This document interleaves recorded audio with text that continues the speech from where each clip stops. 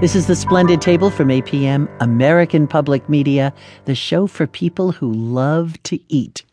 I'm Lynne Rossetto Kasper.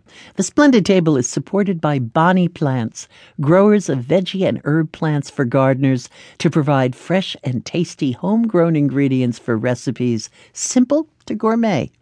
How-tos, plans, and more at bonnieplants.com.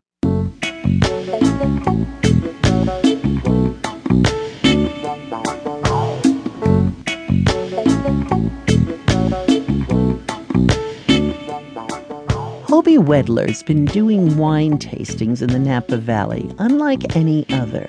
Now, he's been blind since birth and seemingly unfettered by it. He's always been driven by curiosity. This led to him becoming a serious cook, a doctoral student in chemistry, and that led him to wine, which took him to the Francis Ford Coppola Vineyard, where his own ways of opening up to wine led to his Tasting in the Dark wine seminars. Hoby, good to have you with us. Thank you, Lynne. Tell me, how did you get into wine?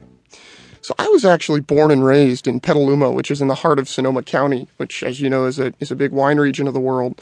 And I've always had a love for sort of hyper-locality and the thought that something around me, like a delicious grape from Sonoma County, was being sold all over the world, even when I was 9, 10, 11 years old, was fascinating.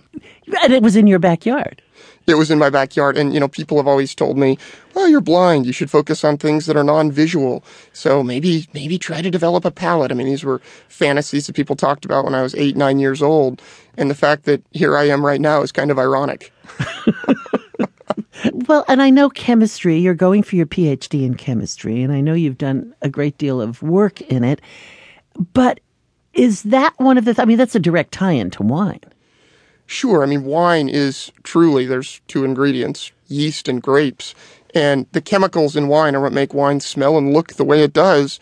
And if it weren't for chemistry, we wouldn't understand a lot of those properties of wine. You run wine tastings at the Francis Ford Coppola Vineyard, and they are literally blind wine tastings. How do you do this? Explain how this works.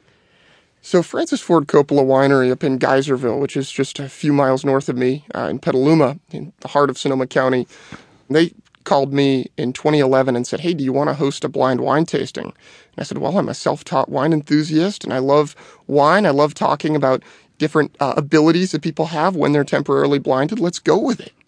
So basically what we do is we put a blindfold on people in our reception.